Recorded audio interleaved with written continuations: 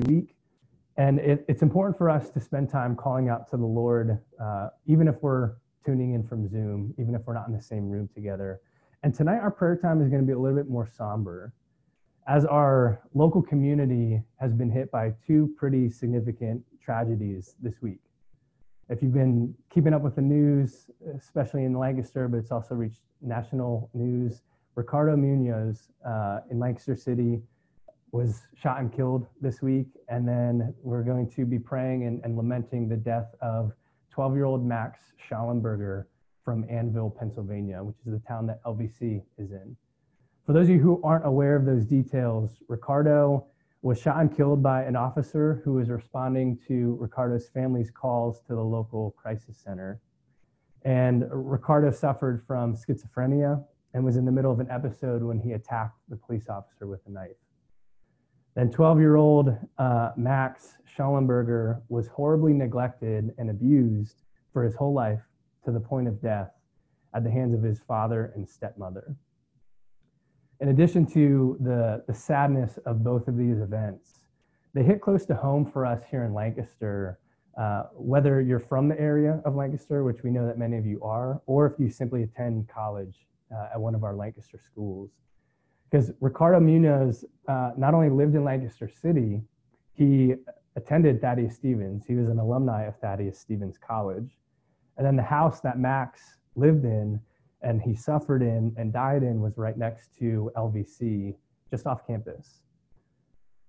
Now, we recognize that both of these tragedies are troubling at a number of different levels, especially in the season of uncertainty that we're in, and because they've happened in our own communities. These are the type of things that you think happen out there, not in your own neighborhood. And as Disciple Maker staff, we want you guys to know that we're here for you.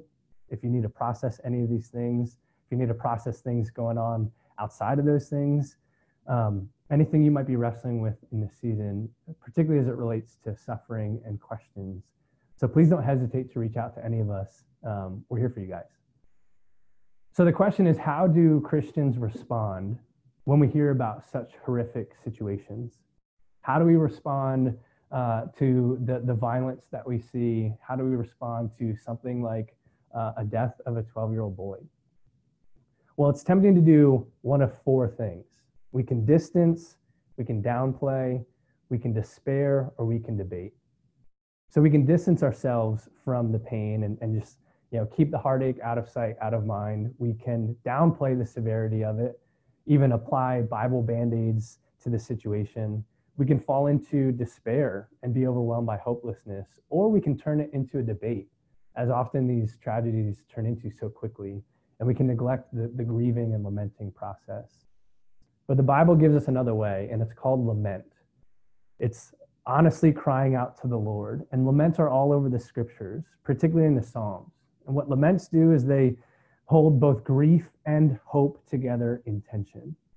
It allows us to fully recognize the heartache and the pain. It invites us to question God and to ask him to help us as we turn to him in trust.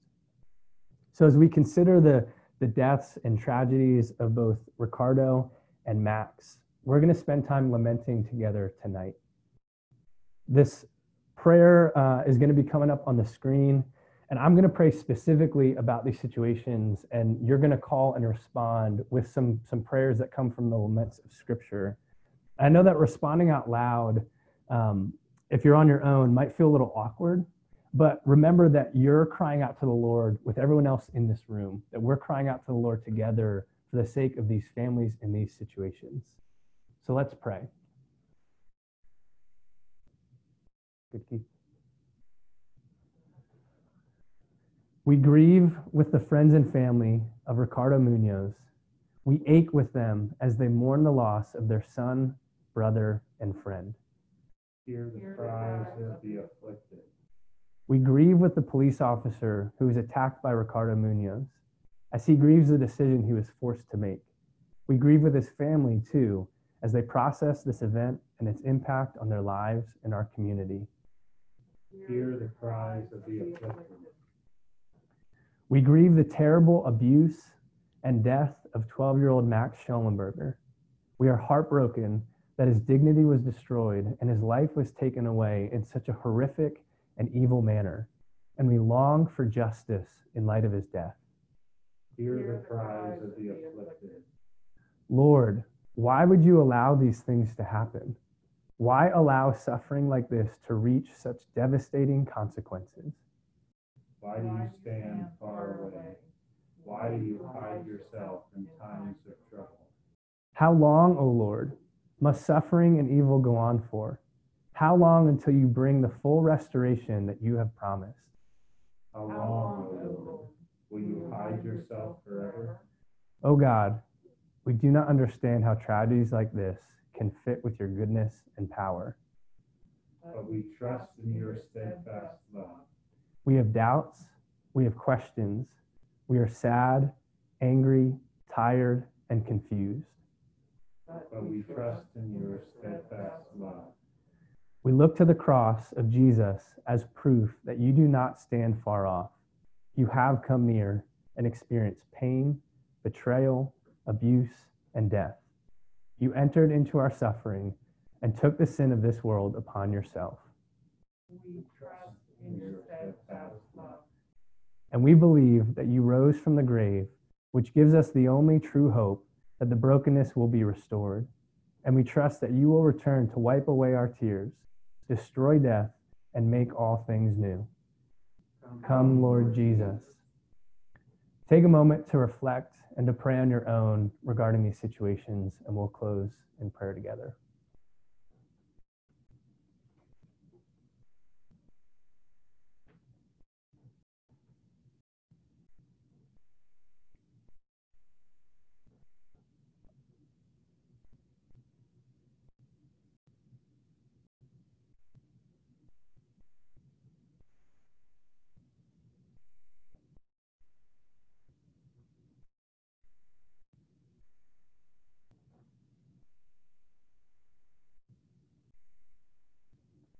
Let's close by praying the Lord's Prayer together, which should be on your screen.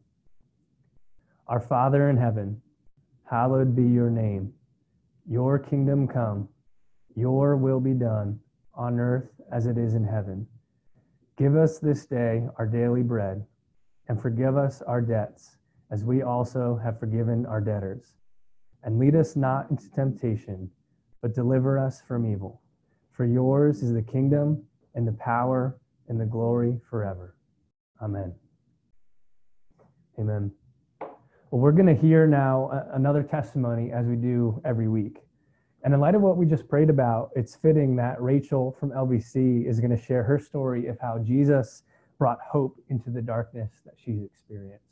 So hear her story.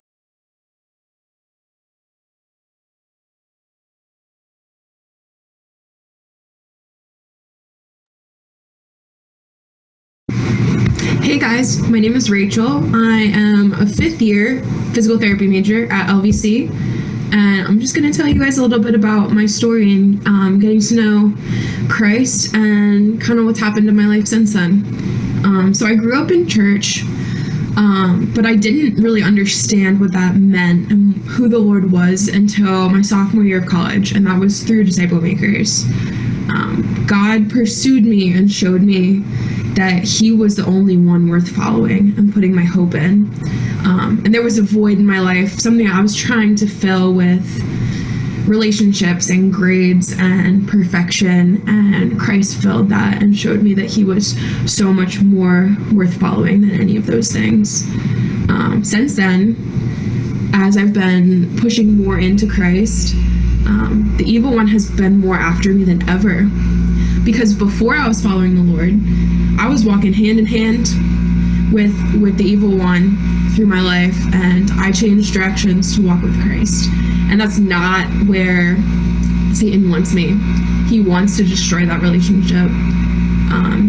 And as a Christian, walking through things like depression and self-harm and sexual assault really allowed the enemy to take hold of my mind and distort who Jesus was.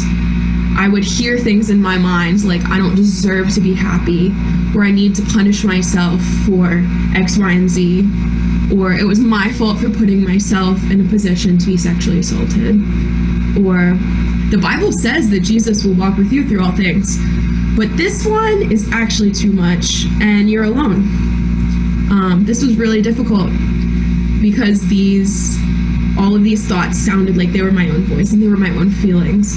And I really, really felt that God forgot me in those moments. Because why would he let all those horrible things happen? I don't necessarily know the answer to that, but I know that he showed me that those thoughts were wrong. He didn't leave me alone in those situations. He pursued me in those and after those and showed me his goodness. Was saying was not true, and he gave me that discernment, which I'm super grateful for, because it's so hard when your own feelings are lying to you. The hardest thing is when Satan just distorts God enough to make you doubt, and that doubt just leads you to further and further.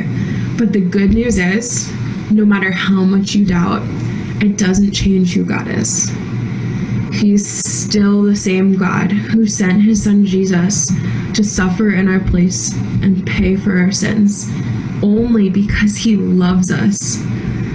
What I have learned since following the Lord my sophomore year is that Jesus is approachable. He is drawn into our brokenness. He feels our pain and suffers with us. And no life circumstance that I've been through or that any of you guys have been through can change who he is. He is unchanging, and that is a fact. Jesus can be relied on when all else fails, because he will never leave us. There's a book I'm currently reading about the characteristics of Jesus called Gentle and Lowly, and I just want to close with this. So this is talking about Jesus. His yoke is kind and his burden is light. That is, his yoke is a non-yoke, and his burden is a non-burden. What helium does to a balloon, Jesus' yoke does to his followers. We are buoyed along in life by his endless gentleness and supremely accessible lowliness. He does not simply meet us at our place of need. He lives in our place of need. He never tires of sweeping us into his tender embrace. It is his very heart. It is what gets him out of bed in the morning. So thank you guys for listening to my story. If you have any questions or just want to reach out after to chat, feel free to. And thanks for listening.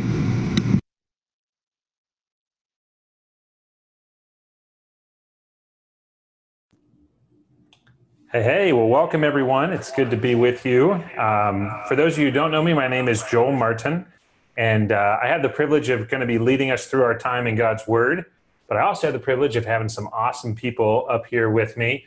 The first that I've got to introduce is my mom. So this is my mom, Cindy, so you can say hi to her. She's famous for a lot of things, serving people, and in our community, there's something called Cindy Snacks, which, as my size reveals, is an awesome thing. So, but it's great to have you here, Mom. And then I think since it already has been sort of the Clint show, you already know who Clint is. Unfortunately. So, yes, but we are going to be continuing in our series in the Gospel of Luke, which we called Certainty.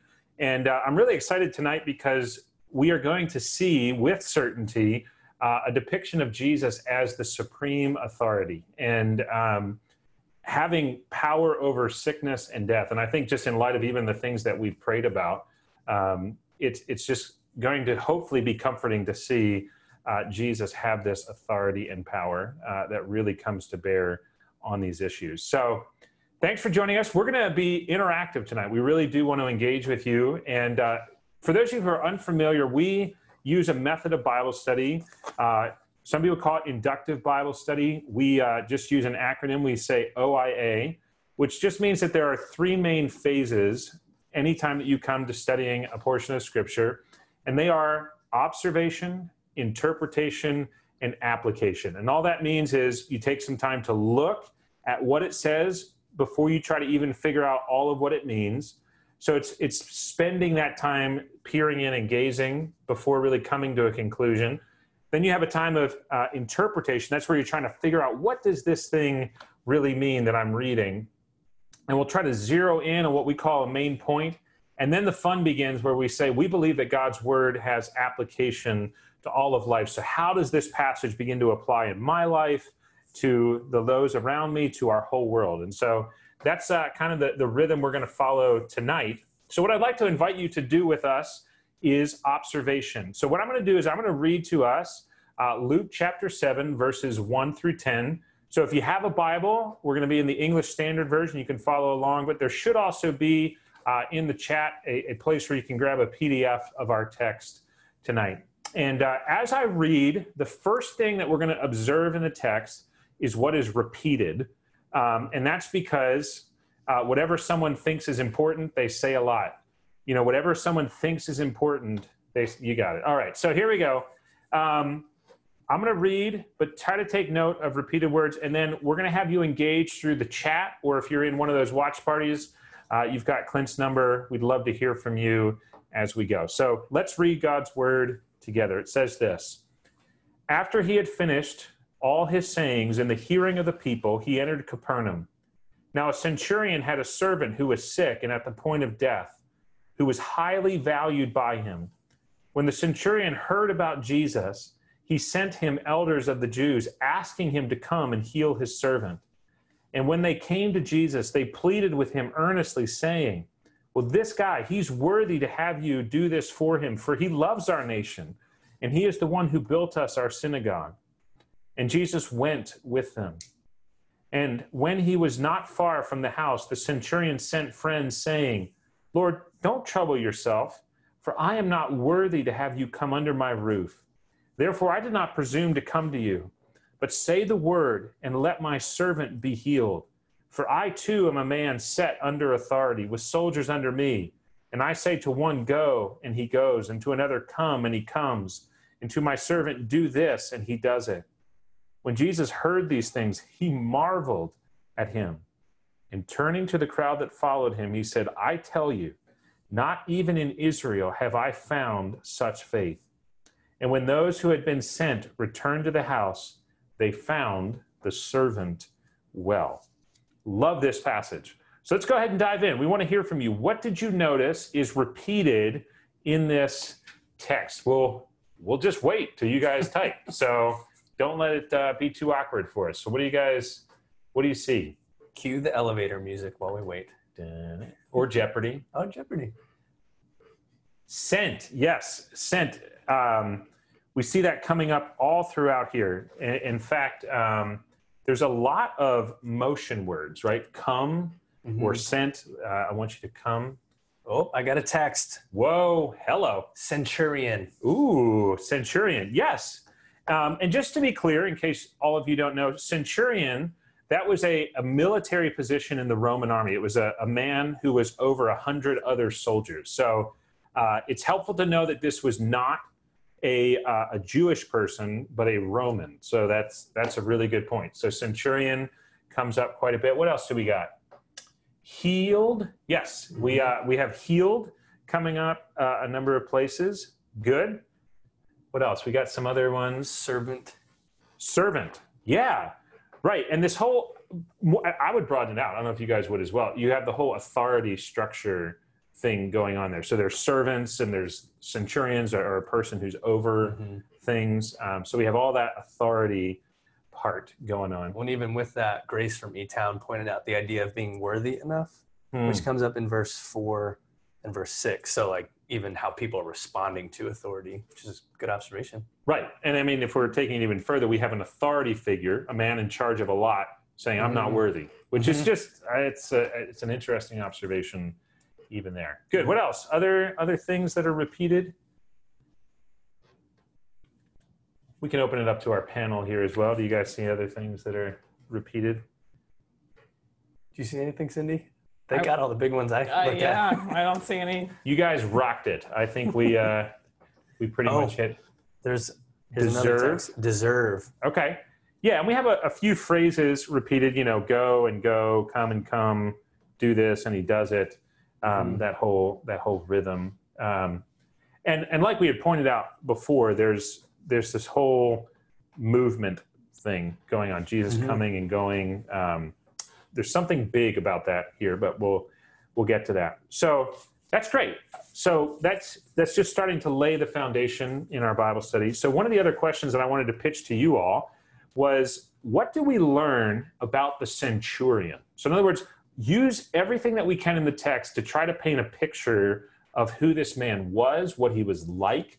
So you could use words, but try to reference, if you can, different lines, verses where you see certain things. But while they're thinking about it, I'll let each of you say maybe one thing you've observed about the centurion. So I would have said that he shows humility when he says that he is not worthy. Trying to think which was that. Verse 6, for I am not worthy to have you come under my roof. There was a sense of him having humility. And even though he was a man of authority, we would expect him to maybe kind of assert his power and position, but he doesn't view himself that way.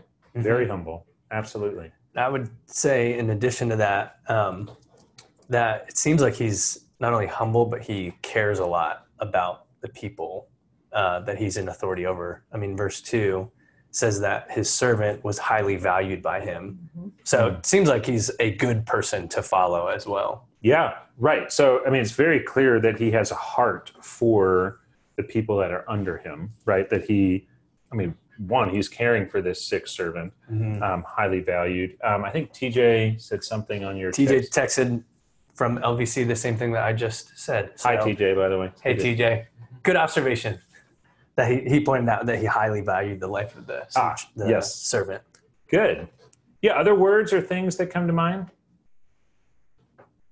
He gave back to the community. I love that. Yeah, I was going to say generous, right? He seems to be very generous if he was the one who, presumably from his own funds, built a whole church. And a synagogue, again, if you don't know, is the Jewish gathering place, a building where they would have gathered. And so here, ironically enough, you have a non-Jew building a place of worship and gathering for the Jewish people. And that's probably why they're saying he loves our nation, which I'll just throw that in as my own observation. That gives you another hint about him. He obviously had some desire to know the God of the Bible or the God of the Jews.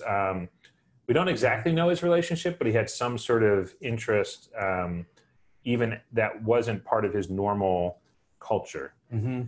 Good. Noah from Thaddeus Stevens pointed out that the Jews spoke well of him, which kind of goes in line with that. The Jews did speak well. So he had a good reputation, generous. I'm trying to see if you guys have some other. He's aware of his authority. I love that. Absolutely. He's a man who knows power structure, right? Yeah, we were actually just joking around that before we got here, understanding who's in charge.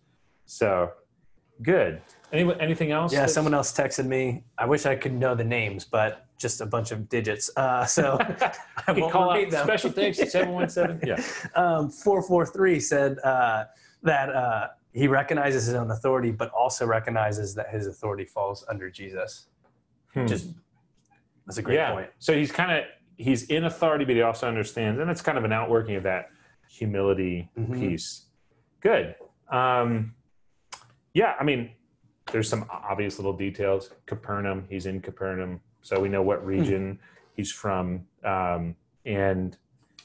So he's in the military. It's another aspect about this guy. So very familiar with the power structures. This is great. I think this sets the stage for the next question that I want to ask. And that's really, what do we learn about Jesus in this passage? So just try to list out anything that we kind of see or learn or pick up that's new in this passage about Jesus. So that can be you all or anyone texting or chatting in here. This is super minor, but Jesus is going into Capernaum. Great. So he's a traveling man. He's a traveling man. There's this intersection, right, of Jesus coming into the place where this tragedy is unfolding, where there's a servant who's sick and close to dying. Jesus is coming in and being proximate. Yeah. Good. He responded to them coming and pleading with him earnestly. So the centurion sent them elders of the Jews. He responded to that request. Yes. And we're going to pay attention to that because it's very interesting that Jesus chose to respond even though we're going to see that, I'm playing my cards a little bit here, even though he didn't have to, right? We're going to see that he didn't have to, but he chooses to respond and come in. Mm-hmm. Good. Noah from Thaddeus Stevens says that Jesus doesn't speak until the end. Yeah. Yeah. In some senses, he's very quiet, you know. Mm-hmm. There's a lot of other talking and sending and shuttling and all this stuff happening. Mm-hmm. And Jesus is just there at the end. Mm-hmm. Good. What else? What else do we learn? Caitlin pointed out that Jesus was impressed with the centurion's faith. Yeah. Mm-hmm. I mean, just observationally, it's not often, if you read the rest of the Gospels, that Jesus is impressed. So, I mean, this is more of an observation from the whole of the book, if you ever get a chance to read it.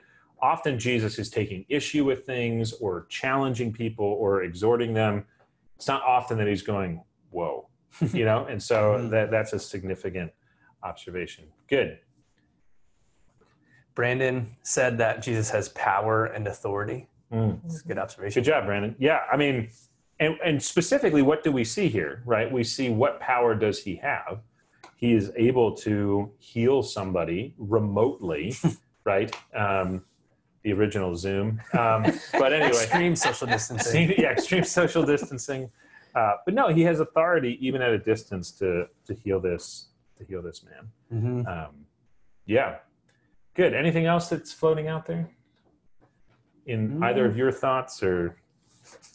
It's hard to organize my thoughts while I'm paying attention to the thoughts of others. I know. So keep them coming. It's helpful. I think that's a large part of what we see about Jesus. He's responsive. He has authority. He's sort of reserved and quiet. He's willing to engage and so forth. Mm-hmm. Cool. Well, that's sort of just, if you're kind of taking a pause, this is where we have landed in Bible study. That's kind of the observation phase. That was just taking some time, looking at the text, trying to figure out what's going on. The next phase that we want to kind of enter into is sort of the interpretive phase, where we're trying to ask, what does this mean? And as I was thinking about a question that gets at what's going on in this passage, I think that observation, I forget who made it, that Jesus marveled at this centurion. I just want to ask the question, why? Like, in other words, from the text, can we glean, and this is where I think you guys are free to jump in, but we're going to try to lead it a little bit more. We won't just wait on you, but please do interject. But, you know, Clint, Cindy, what do you think? Why do you think Jesus marveled at this centurion? It seems like verse 9, this is less of a guess and more of just an observation, that he's marveling at his faith in particular. So, I mean, that's only scratching the surface, but that seems to be the kind of the main thing that he's marveling at. Yes. Because he says, I haven't found such faith in Israel. Yep. So, has something to do with faith. And part of that to me is, if I'm asking somebody for something that is really unusual, as the request of the centurion is, and that person, who is someone of influence, is coming to me to answer that, for me to then say to him, oh, you don't need to bother coming. All you need to do is just say it from where you are. That's not how most of us respond. We want that person to come to us. We want that person near, to really have all the power and all the influence of that person. So I think he's kind of marveling that there is this, oh, you don't need to come, just say it and it'll happen, which is an incredible amount of faith. Yeah, It is. That's really good. Let's try to drill down a little bit more. Like, what specifically, so faith means that you're believing something about a certain situation or set of facts or whatever. What do you think was the content of his faith? Like, in other words, like what, so there's something about the faith. I mean, other people had faith, right? And clearly, I mean, there's a crowd here that's following after Jesus. So there are other people that are seeing something dynamic or about this man that they want to follow. But what is it that sets his faith to like the next level, that Jesus is just like, yeah, you're rocking it? What do you guys think? I think one of the things, it's interesting as the centurion in verse 9 or verse 8, he's talking about his own authority to say something and make it happen based on his word. So in terms of like describing his faith, it seems like the object of his faith is knowing Jesus has authority to do something similar, but even more. Like, I trust your ability to say something and make it happen. Because he's saying, like, I kind of have that same authority. I tell people to go and they go. He's like, so I believe that you have a similar authority to make my servant well. So it's like, it's a trust in Jesus' ability and his authority in that sense. Love it. Yeah. So my question was, when I read it, is there a sense that he is recognizing that Jesus is the Son of God, that he has authority? And I know that that was something that Jesus was looking for in people, to recognize who he was. And was there an element of that in recognizing that you have authority? So where does that authority come from? Right. Yeah, I think off of that, I was trying to distinguish in my mind between, like, what did most people believe about Jesus and maybe what did the centurion take a little bit further? You know, I think a lot of people, and I think today we still understand this, we recognize that maybe we feel like there are certain people who know the Lord really well and are very connected, or, you know, we call them prayer warriors. But it's like, we understand that they're connected with God in a deep way, and we think that their power is derivative, right? In other words, that it flows from God, that, you know, as long as they're proximate, they can sort of, for lack of a better word, they can channel the power of God.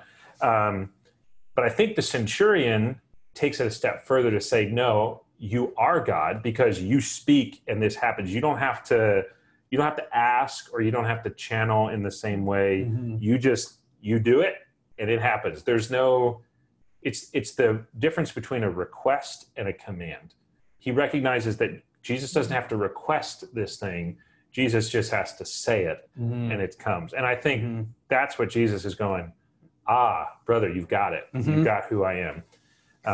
Which is either very arrogant if Jesus isn't God, or we know what's going on. So, yeah. Lauren from, I'm assuming LVC, because I don't know how else you'd have my number, said he wasn't a Jew and he recognized his own inferiority to Jesus and might not have a faith background, but he had enough faith in what he had heard about Jesus that he could heal his servant without even going into the house. So there's even the element of he wasn't part of the in crowd when it came to God's people, which is a huge point. Well, I appreciate you raising that, because I would add that one of the other reasons that Jesus marvels here, he even spells it out in verse 9, is that not even in Israel have I found such faith.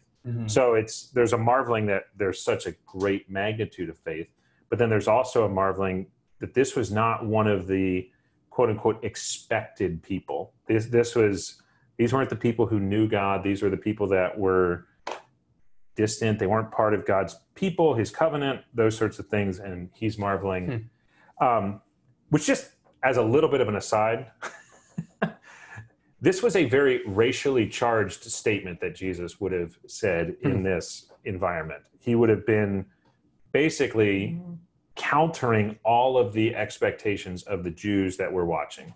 They would have looked at this Roman and they would have said, well, I'm glad you're kind of getting on board. You're kind of coming to the elite club. Good job building our synagogue. We're glad that you're kind of now recognizing who we are. And Jesus just comes in and goes, by the way, this is the guy that's got it. This is the guy that I'm marveling at. And all the rest of you, you're now on the outside building off of this guy's thing. So just throwing that out there for what that's worth. Jesus didn't mind rocking the boat when it came to race issues. So anyway. I like the point that Charlotte made, just trying to read it quickly, but the fact that the centurion would also do this in front of a crowd as well. Like, you see other stories like Nicodemus in John 3, for instance, who is a man of authority, but he goes to Jesus at night, like kind of like sneak in to figure Jesus out. The centurion in front of a bunch of people is willing to humble himself, even the people he was over authority of, which that's a great point that Charlotte made. Yeah, well said, well said. So I think we're starting to get at the heart of what's going on here. I think some of the key themes that we're seeing is the theme of authority, right? That's one of the key things. That we're also recognizing that faith is one of those key themes, and also faith coming from unexpected places. But just kind of stepping out of the study for just a moment, we've been doing this observe, interpret. We've been doing the initial stages of interpretation where you're starting to ask questions about the text. But I think as you kind of get towards the end, we want to drill down to a main point, like where we say, if we had to guess, Luke, as he's writing this, why does he put this in here? Like, what was he driving at? What was his point? So that's what I want to ask you. And feel free to chime in out there on the interwebs. We'd love to hear from you. So, but yeah. Put us on the spot. I am putting you on the spot, but what would you say and here's the fun for all of you listening. It doesn't have to be this beautifully polished, well thought out thing. It's just doing your best stab to take it and put it all together. But it does have to rhyme, right? Isn't that? If you're Clint and can do that just naturally, then yes, it does. So now you've added that on yourself. What rhymes with centurion? Oh, please. He's just Mandalorian. Nice. Anyway, do you guys have a thought as to what you would say the main point is? So I feel like the main point is him recognizing that someone who is not a Jew had great faith in Christ, and just as an example to us. Mm-hmm. Mm-hmm. Yeah, I think so. Would you piggyback off of that, or? Mm-hmm. I don't know how, I can't like wordsmith it, but something about then defining that faith as recognizing the authority that Jesus has. Yep. So I don't know how to put all that together, but yeah, like the outsider having faith and like impressive faith, and what that is trusting in Jesus' authority. Yep. Yeah, I think to summarize what you two are saying is, in a way, this passage defines what faith is and what it is not, right? So in other words, it says what it is a belief that Jesus is the one in authority, that he has that, not a derivative authority, but a direct authority, that when he speaks, it happens. But I think the Israel part, not even in Israel have I found this, it's saying what faith is not. It's not some sort of, ancestral privilege. It's not some sort of, code of who I am. It's honestly not very much based on who the person is at all, right? It's based on who that person is looking to. And I think that would have been sort of the surprise, if you will, of this passage. And really probably why Luke records it, is he wants his readers to know, faith is not linked to your ancestry. It's not linked to your identity, man, woman, in any sort of like earthly sense. It's about who do you believe that Jesus is. That's sort of the heart of what marvelous faith is. Nice. Good work. So this passage is about what faith is and what it isn't. It is about Jesus' authority. It's not about your ancestry or identity. Awesome. So if we're doing that whole flow of the Bible study, we're now at that application part. And I think this is where it gets fun, because the scriptures say elsewhere that the scriptures were meant for our encouragement, our exhortation, and for our application. That these are, even though they were written 2,000 years ago to a specific audience, that they are still alive and living for us today. So with that assumption undergirding this next few minutes of discussion, how has this passage sort of nudged you, impacted you, helped you think applicationally? Are we missing any comments here, by the way? I mean, there was some good thoughts on the main point, just recognizing that Jesus' power, his authority. Okay. So, I mean, good points. Cool. But yes, thanks for sharing. Sorry. It's like, how do you do all this at once? It's hard. You're doing great. Perfect. So what do you guys think? What do you got? And I'm assuming we're allowing applications from the students, or? Oh, yes. Yeah. Yes. As always, if you have applications, please, we would love to hear. I think for me, it was hard because you wish that this could be your story, especially when you're experiencing suffering. Like, this is the type of healing and restoration that you want in the moment.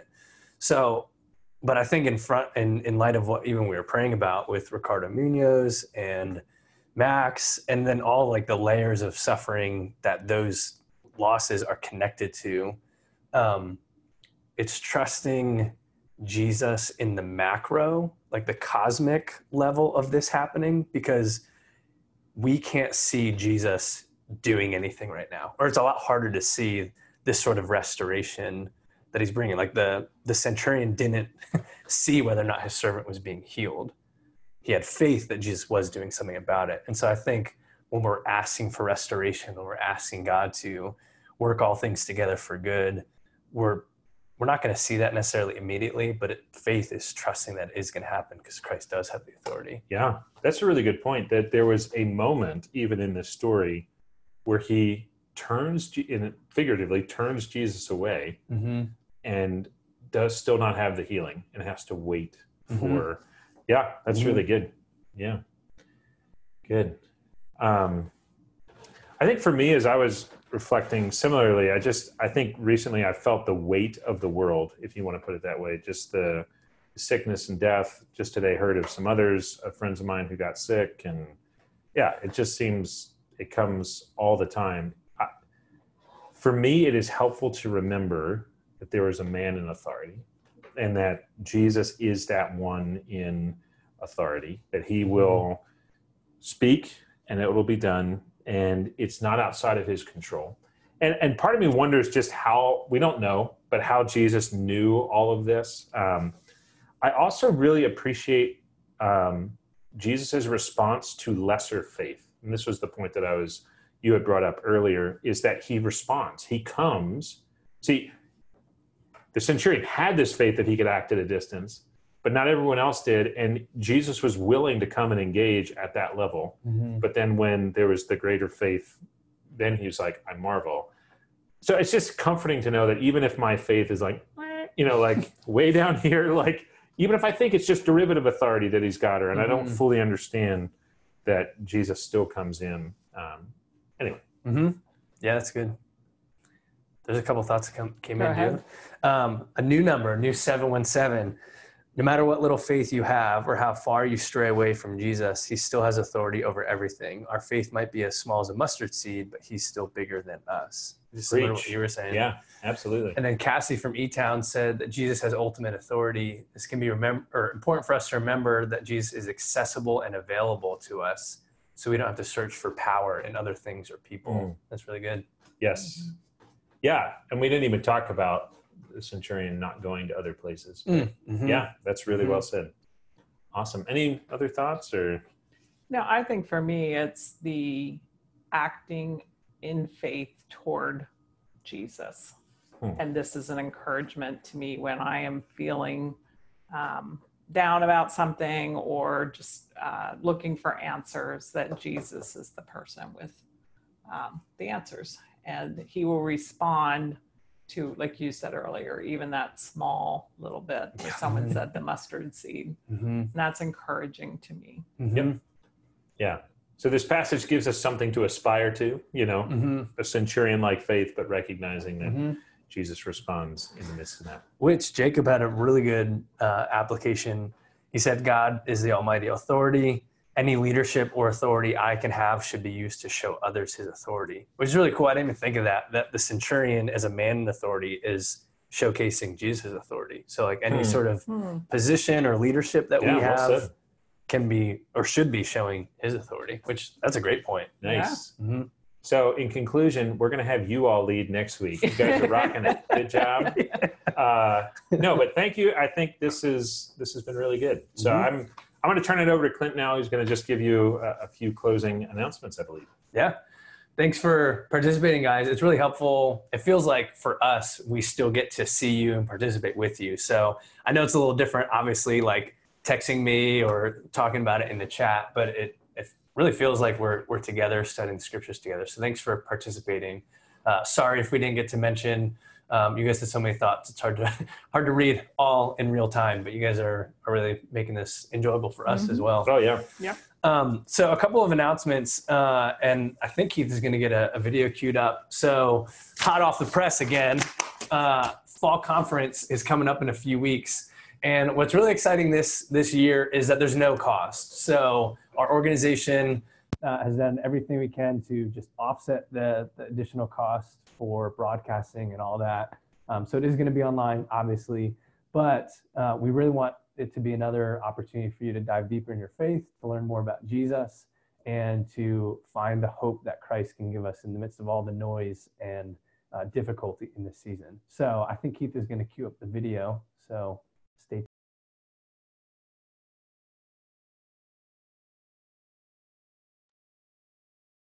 school closures in 37 states affect more than 37 million kids from kindergartners all the way through 12th graders. Some families are struggling to adjust as the coronavirus starts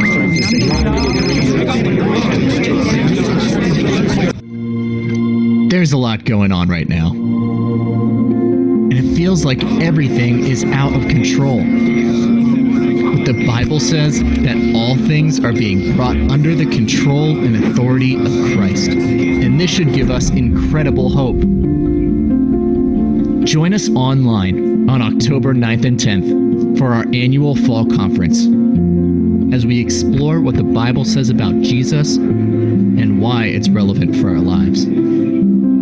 Register online at dm.org/Christalone.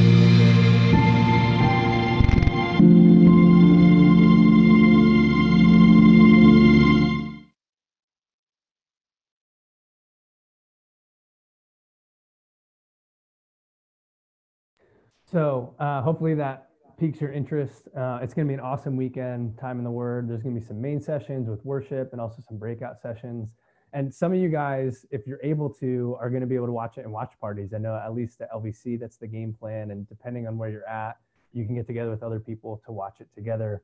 In addition to just attending and watching, those of you who are joining from either any of our three schools, there's going to be a scavenger hunt during the weekend.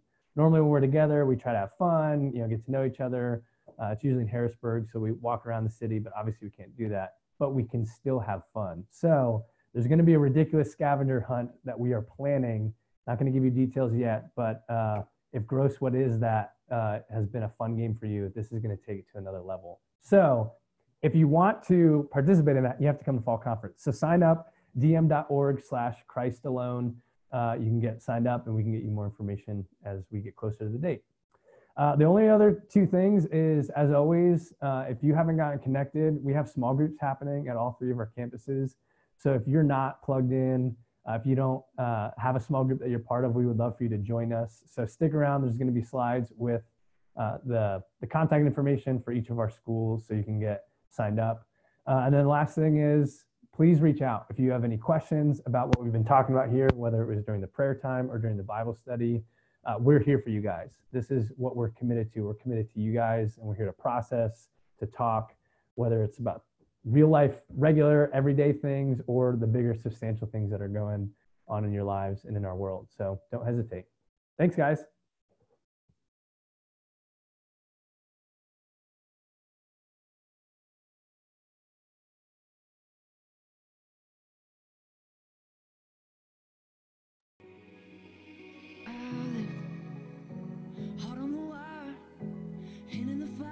For so long, will you show me better? A new kind of love, it's ever the one I want. I'm lifting higher, higher. There's nothing that I'd rather do. A sweet elevation, our praises. There's no one I love more than you. I never knew a love like this before. The kind of life that I could not find on my own. I've seen the world, but I have never been so sure that I want your heart. God, I just wanna be with you. Be with you.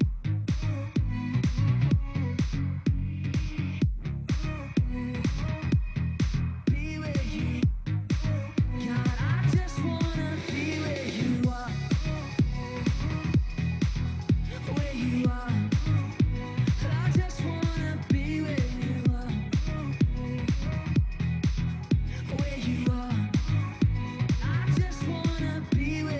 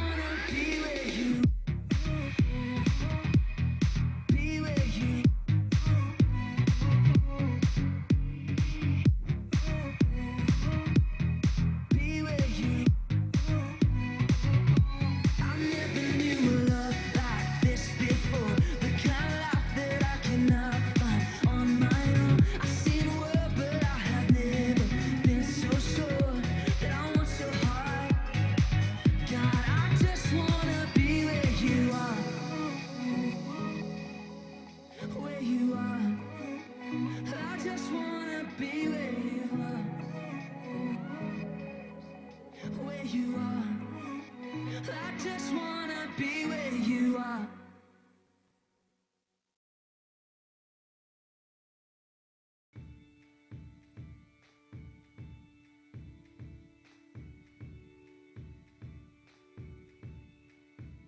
Though the tears may fall, my song will rise, my song will rise to you.